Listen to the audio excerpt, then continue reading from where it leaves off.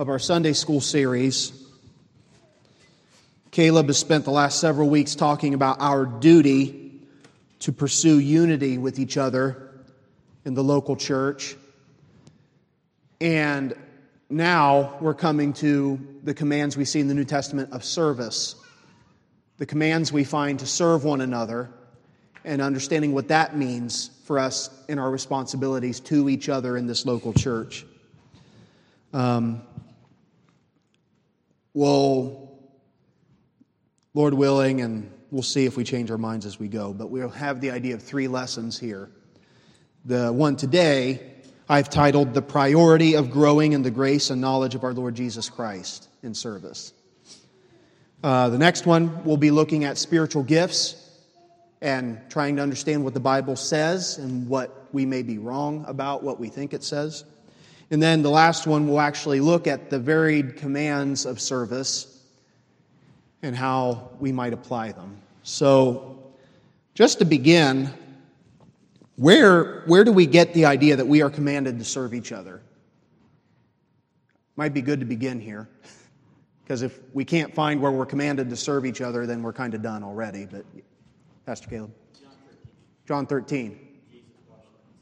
Yes. We have his example there. And he does command his disciples to do this for one another. And we take that to mean to follow his example in service. There are some explicit commands to serve one another.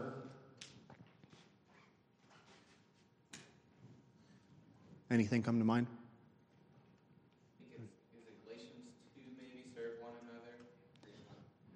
It might be, but I have Galatians 5. Galatians 5, 13 through 14. For you are called to freedom, brothers, only do not use your freedom as an opportunity for the flesh, but through love serve one another.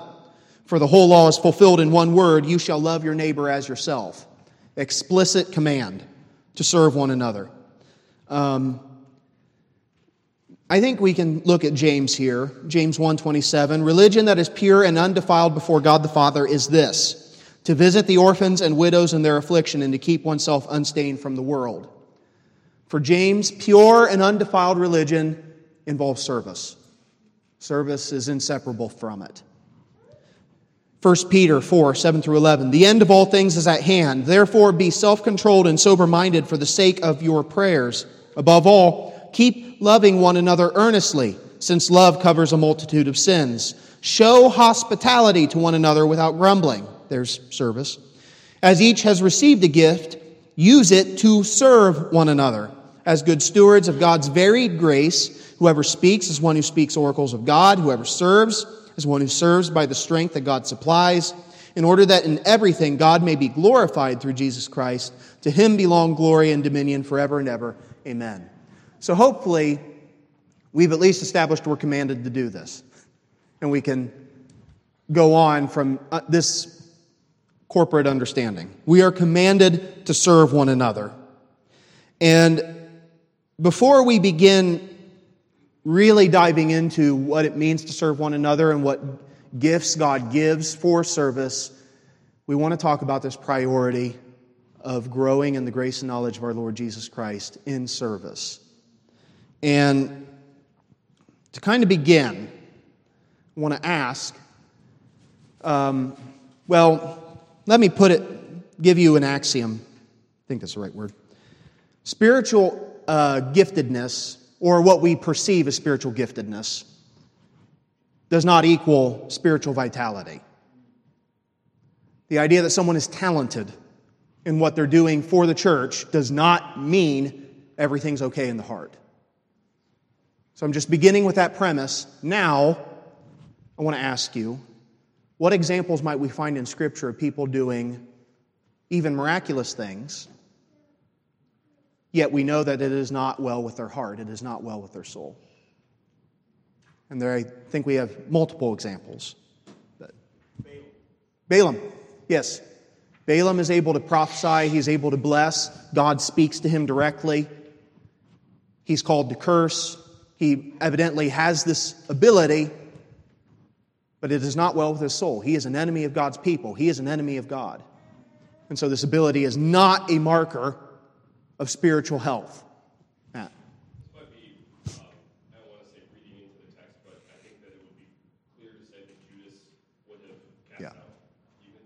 Yes. Yes.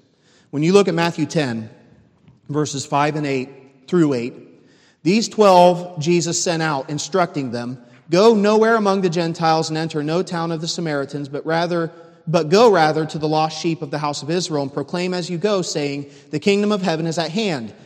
Heal the sick, raise the dead, cleanse lepers, cast out demons. You received without paying, give without pay." Judas is among these 12. And as Pastor Caleb and I were talking, it would seem weird to think that Judas is the only one of the 12 that's incapable of doing these things that the 12 are commanded to do. They're all going out, they're all doing these things, and yet Judas's ability to do these things is not a marker of spiritual health. We know that in the end, he is unfaithful, he falls away. Any other examples?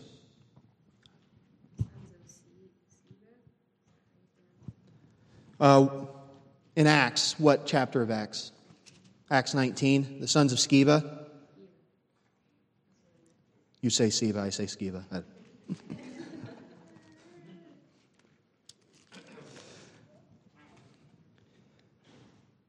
And they're at least able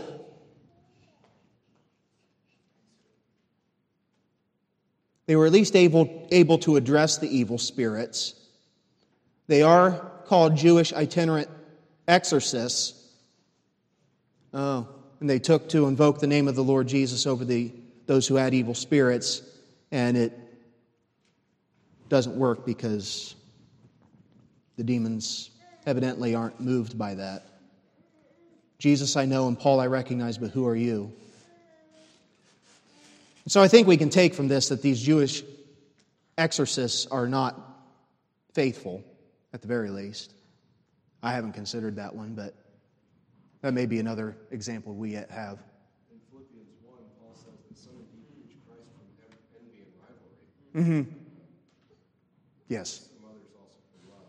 Yes. And I think even though Paul rejoices that whether retort sword or truth Christ is preached, he can certainly say one is for the better and one is for the worse. Yes. For their own souls. Yes, absolutely. And one interesting example is King Saul. When you look at 1 Samuel 10, Saul prophesies. And there comes to be a saying known among the people at that time, is Saul also among the prophets? And yet his ability to prophesy does not show that all is well with his soul. So with all these examples, we can see this axiom kind of play out, that natural talent, even ability to do supernatural things, does not mean that it is all well with the person's soul. I'd like to turn to Matthew 7 and kind of walk through this.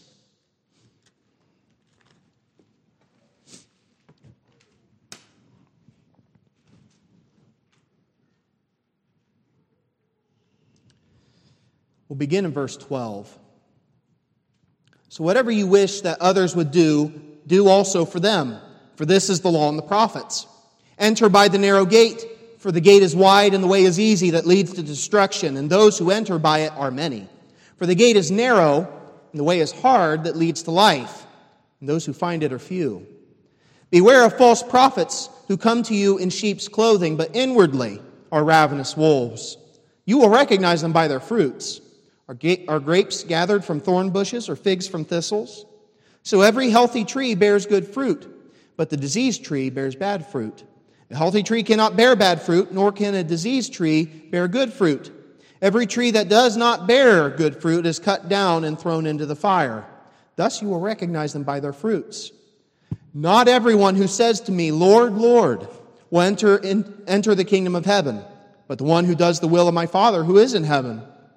On that day, many will say to me, 'Lord, Lord, did we not prophesy in your name, and cast out demons in your name, and do many mighty works in your name?' And then I will declare to them, 'I never knew you. Depart from me, you workers of lawlessness.'" And especially in this last section, these men, did we not prophesy in your name? Did we not cast out demons in your name? I don't think we have to read this as them being disingenuous, thinking they're lying to the Lord. thinking that they're pulling the wool over his eyes, saying we prophesied when we didn't prophesy, and we cast out demons when we didn't cast out demons, but that they may have genuinely done these things. And yet it was no indicator of the inward status of the soul. And just to ask the question, what kind of people are being portrayed here? If we have kinds of people as like you have nominal affiliation with the church, or you have zealous affiliation with God's people, what kind of people are these? The zealous. It's been well said multiple times that the repetition of Lord, Lord would indicate a fervency on their part. That these are people that, like if we use modern vernacular, they're in church every Sunday at every opportunity. Anytime the doors are open, they're here. Always willing to participate, always willing to be involved.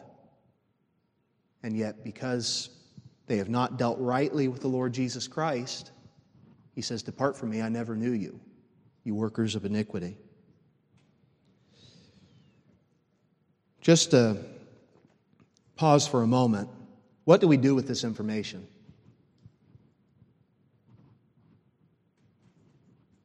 What would be a good thing to do with this information at this juncture? Preach the gospel. Doesn't matter who, right? Yes. We're not guaranteed anything. So. Mm-hmm. Make sure we understand what the will of the Lord is. Mm-hmm. Apparently it's not mighty works. Right. Not necessarily. And Not in the sense that this passage. right. And what I want to get at, like from the beginning, talking about this being the priority of growing in the grace and knowledge of our Lord Jesus Christ. We're commanded to do acts of service. We should do them. But we get in such dangerous waters with acts of service when we are not prioritizing pressing into Christ in prayer and in the Word. There's so many pitfalls.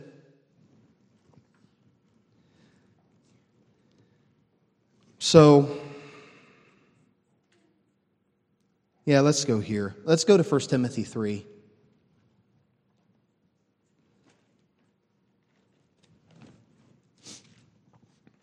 And we've gone over these before. The qualifications for elders, the qualifications for deacons.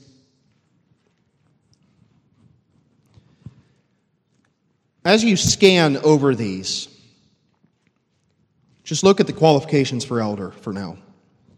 How many of these qualifications deal with talent or the giftedness of the candidate? The ability of the candidate? Not a lot is the right answer. We have verse 2 where he's able to teach. That would be a qualification based on ability.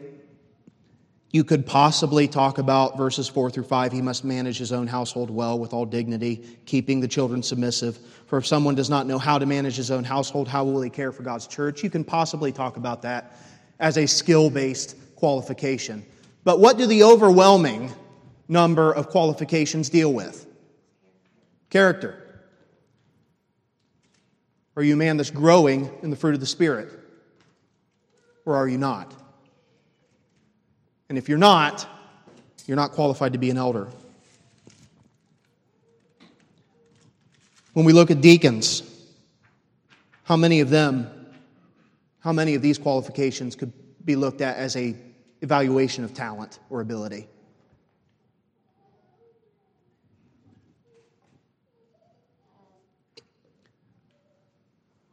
Not many.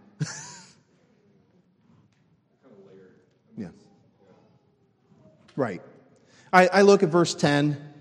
Let them also be tested first and let them serve as deacons if they prove themselves blameless. There seems to be some kind of evaluation process on the ability of the deacon to do the work. Verse 12, you have the same qualification with elders, managing their children and their households well. But the overwhelming number of them are character-based qualifications. must be dignified, not double-tongued, not addicted to much wine, not greedy for dishonest gain.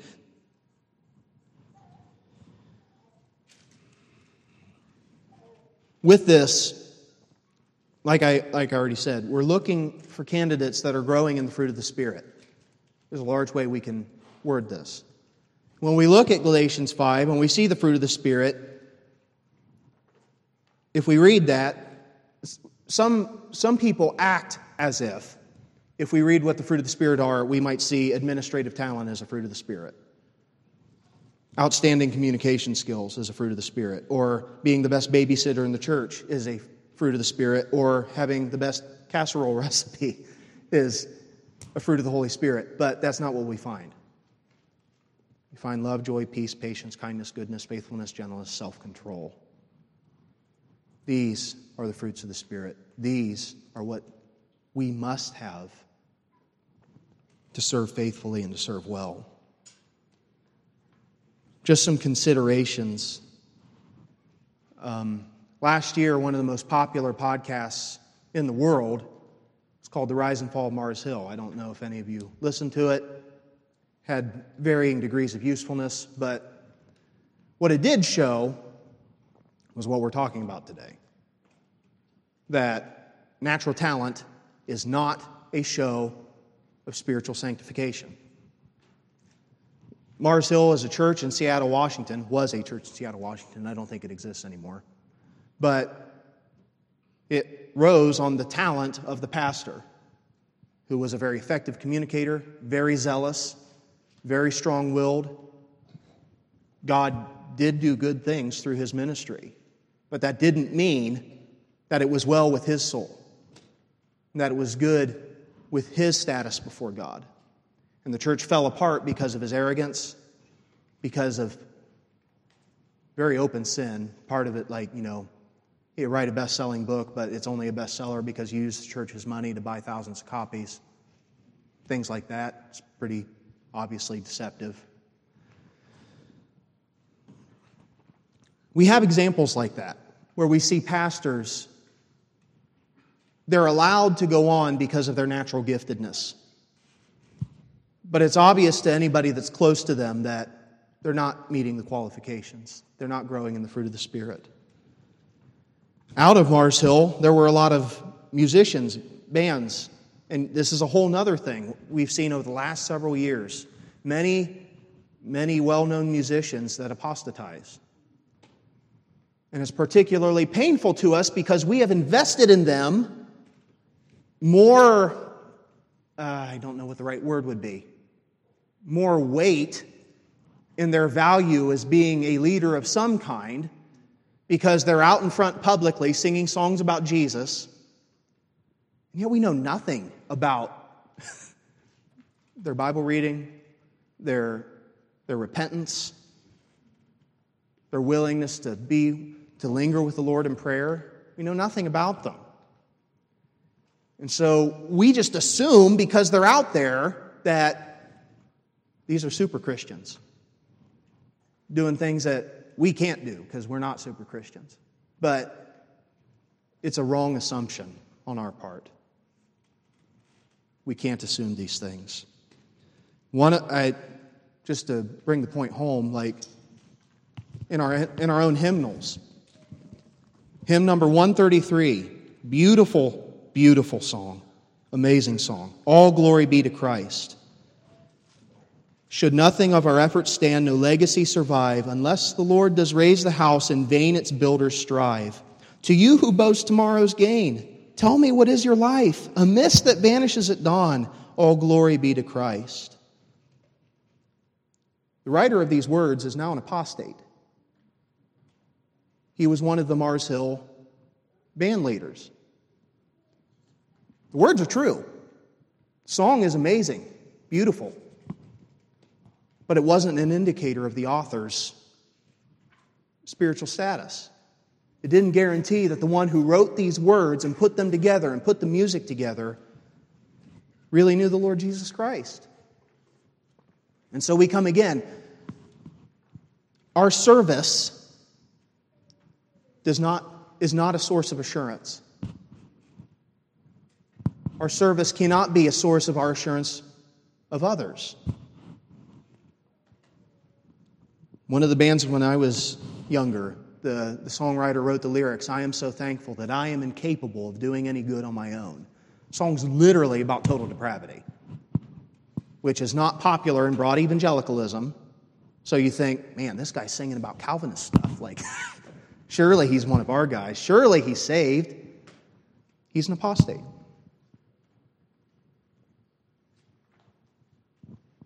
It's not a guarantee to see these wonderful acts of service. Many of you know the name Joshua Harris, I Kissed Dating Goodbye, monster book in the 90s. He's now an apostate. Thrust into service because he wrote that book, thrust into pastorship with no training, burns out and apostatizes. Now he's walking in pride marches.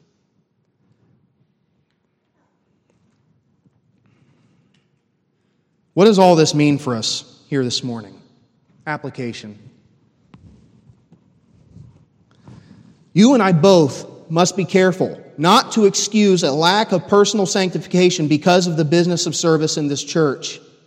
This church needs your growth in personal sanctification more than it needs your service. This was one of our great fears with doing a nursery in the church, because we've seen in so many churches that there are well-meaning, wonderful, godly women who volunteer to be in the nursery 7 out of 8 Sundays, but they're not with God's people in the Lord's service, in the Lord's Day service.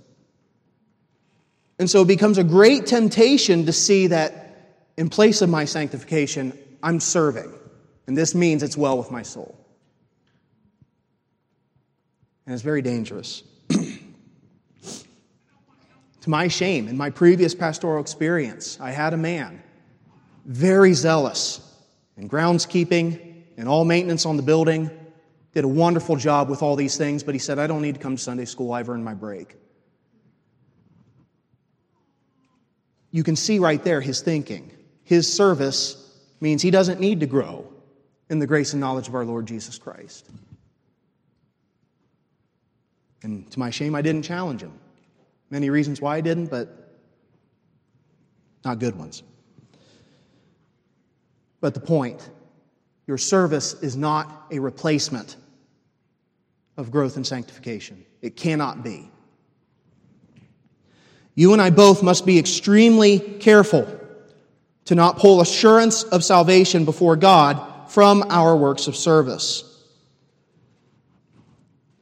I know a man who would do free car maintenance for pastors. And he took great joy in doing so. And it's a wonderful service. Car maintenance is expensive. And a lot of pastors I know are like me, know nothing about cars, want to know nothing about cars, would rather ignore that whole reality and let someone else take care of it. It's a wonderful service. But this man, when confronted about his view of salvation, all but denied Ephesians 2, 8, and 9. That salvation is a gift of God, not of works, lest any man should boast. He wanted to see his work in car maintenance as either maintaining his salvation or earning his salvation. And I'm talking about evangelicals. I'm not talking about Catholics. These are people that go to an evangelical church all the days of their life. We have to guard ourselves in this. And I assume, maybe wrongly, none of us in this room would ever be that bold. But this error can be much more subtle than that. Where we would never openly deny salvation by grace alone, but we feel like, I have to do this. I have to serve in this way, otherwise Jesus is not going to say, well done, good and faithful servant. In order to hear, well done and good and faithful servant, I have to earn it by doing things. It's very easy for that subtle way of thinking to get us off course. As long as we're talking about songs, my faith has found a resting place. You have the beautiful line, I need no other argument. Or I need no other argument, I need no other plea. It is enough that Jesus died and that He died for me. Rock of Ages, nothing in my hand I bring, simply to thy cross I cling. Nothing. If someone asks you the question, you're before Jesus, why should I let you into my heaven? Your hours of service in the church have nothing to do with it. Your hours of service to the people of the church have nothing to do with it. I babysat 18 kids every day while cooking all the food for all the church functions and cleaned the church every week. It has nothing to do with it. You should let me in, Jesus, because you bought me body and soul. My chains are gone. You've set me free. On the basis of your righteousness and yours alone, can I expect to enter? You and I must be willing to lovingly confront each other if it becomes clear that our acts of service are being allowed to replace growing in the grace and knowledge of our Lord Jesus Christ. Part of our duty to one another is that we have the opportunity and the obligation to poke, to meddle a little bit. How is it with your soul? You're very busy. We thank God for what you're doing. But how are you doing? Caleb and I need that. Caleb and I need that.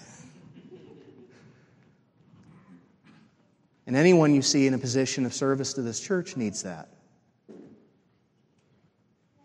And we're so tempted to have this, like we talked about with these musicians, we think of them as super Christians. We're so tempted to think of anybody in a place of leadership as other and untouchable. Thou shalt not touch God's anointed. We don't need to think that way. It's dangerous and not helpful.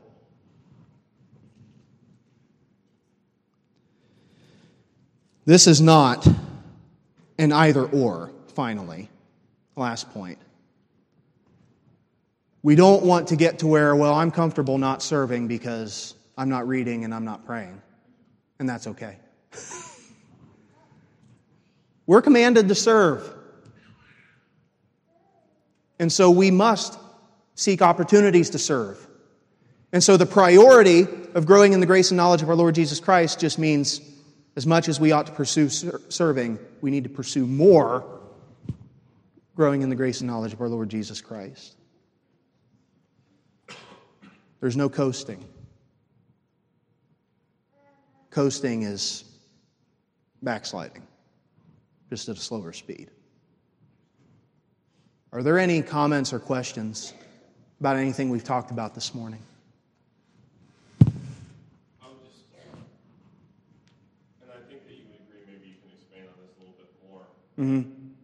I think that one of the things that would be the most easy for us to kind of find our assurance on would be our doctrine and theology, Mm-hmm. right? Because we know the doctrine of grace, the doctrines of grace, and we have a good stance on election. But like Yeah. the guy you were talking about, Ken Drew, Yeah. wrote the song "Grace Alone," Yeah. which is just Phenomenal. full. I mean, an amazing song about the doctrine of election and adoption.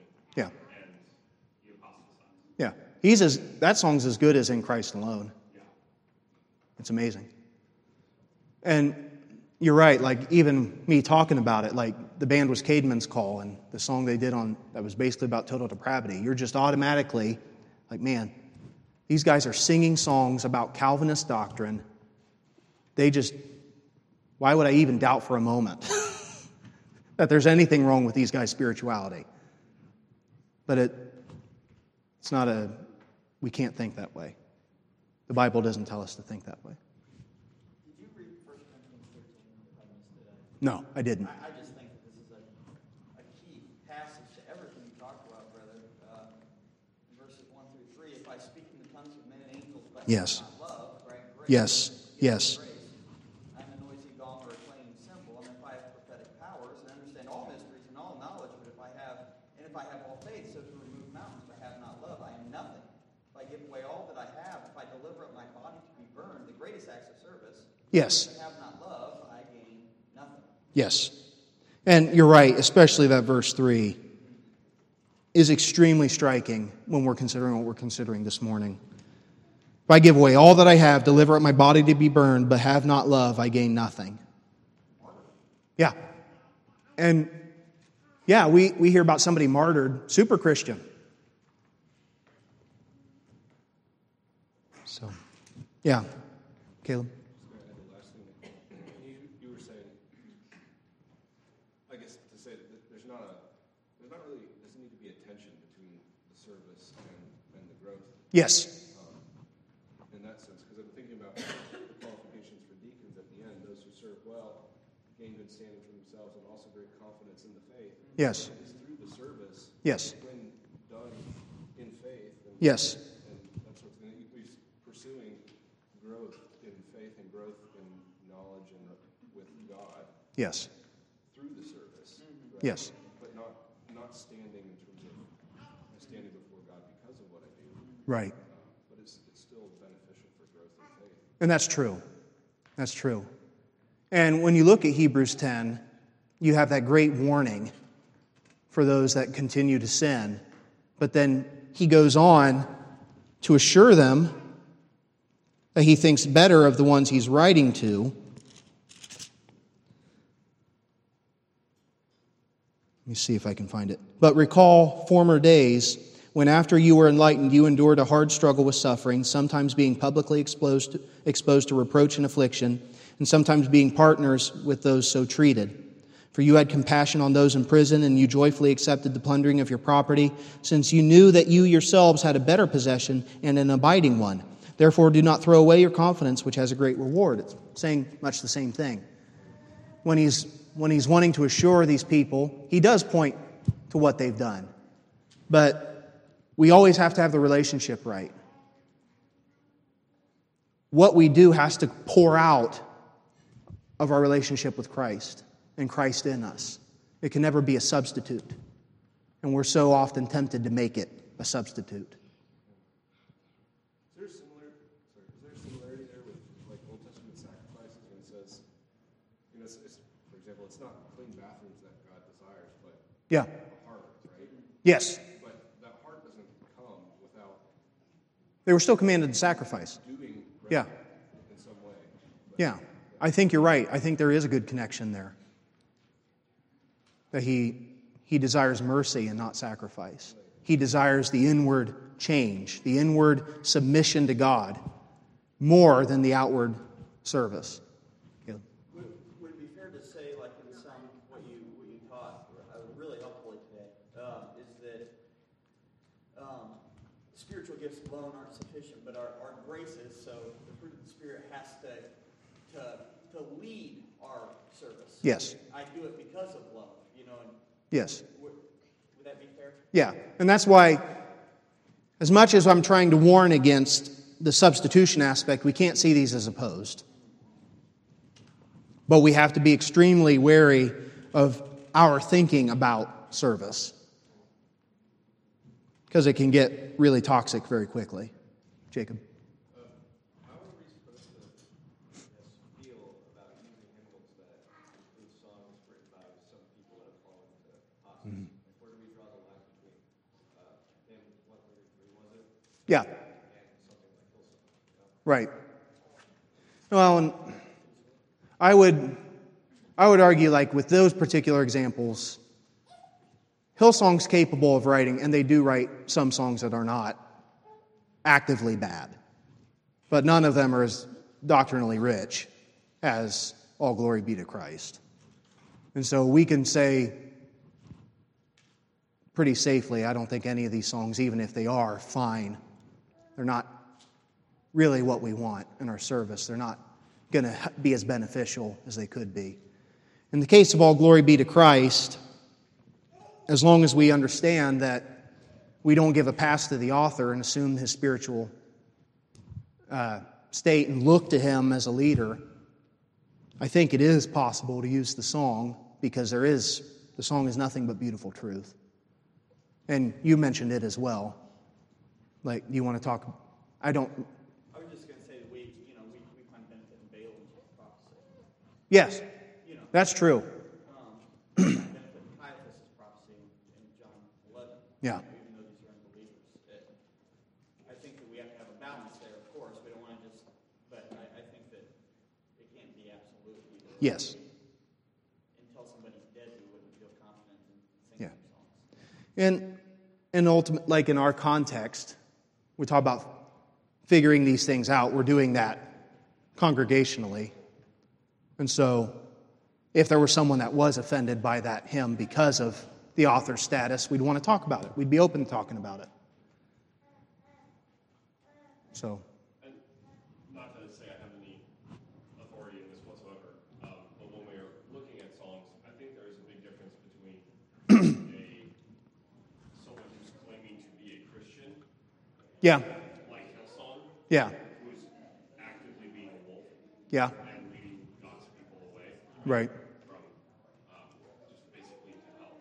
So I think there's a difference between that and someone who's apostatized but wrote a faithful hymn in the past. And even when that song was chosen for this hymnal, he wouldn't have been an apostate at that time. right. So So you could say, like, Dustin Kensler is not really deceptive because he's open. right, He doesn't believe in God anymore. right. So we're not Right. supporting someone who's actively Right, claiming to be leading you to Christ when they're not. right. Let's pray. Heavenly